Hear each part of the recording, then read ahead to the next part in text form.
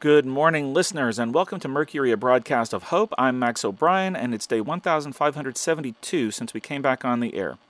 Today, listeners, we say goodbye to Gary Michaels, who had been staying with us over at Amoria for the last several weeks. We never mentioned him on the air, but anybody who's been in the area for any time at all knows Gary. He's a great guy, and we hate to see him go, but he has business to attend to down south. Before he leaves, though, he had a message he wanted us to pass on to everybody. I invited him on the air to tell you all himself, but he said he needed an early start and is probably on the road already, actually.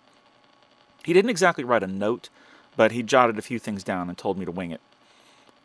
Basically, the gist is that he thinks we're all working too hard.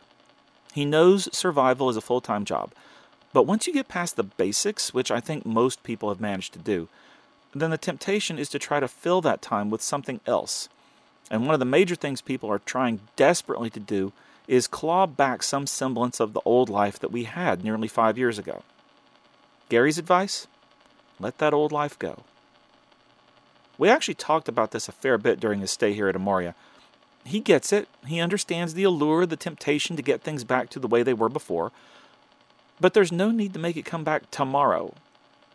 At this stage, even if every zombie in the world just up and vanished, in Gary's words, we still wouldn't have the old world back. We could live without as much dread, walk at night safely again, and hold loud parties and gatherings, but the infrastructure that made that old world possible has been sitting around collecting dust for years now. You can't just flip a switch and bring a power plant back online, or an oil refinery, or anything else. Cars have been sitting and rusting, tires have been deteriorating, power lines have broken. This whole world is going to take a lot of fixing before we'll have anything like the life we had before, and we still have the zombies to worry about. I don't know if I fully agree with Gary's stance. My feeling is that little bits of incremental progress add up. But I also see his point about taking our time. It's something we've talked about on the broadcast several times. We don't necessarily want the world we used to have. We want a better one. And we have a great opportunity to rebuild it with this blank slate that the zombies have given us.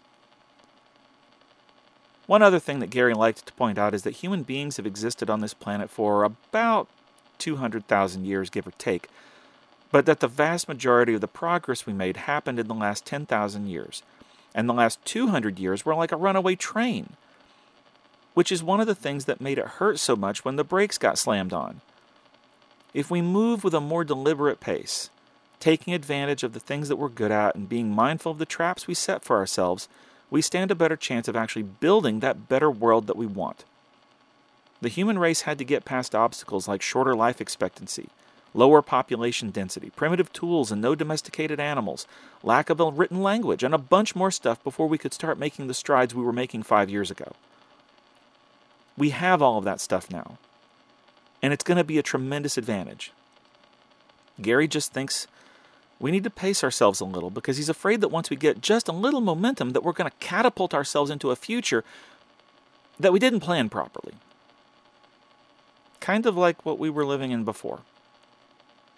A world of beauty and light, but also with some particularly dark areas.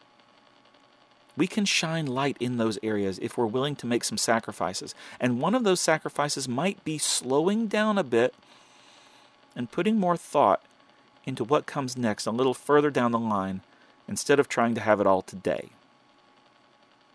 He makes some good points. I'll miss our discussions, I'll tell you that much. Gary could really make you think sometimes. Hopefully he's listening in right now, and who knows? Maybe he'll make it back here someday. For us here at Mercury, a broadcast of hope, however, will be back tomorrow. This has been Max O'Brien. Take care of each other.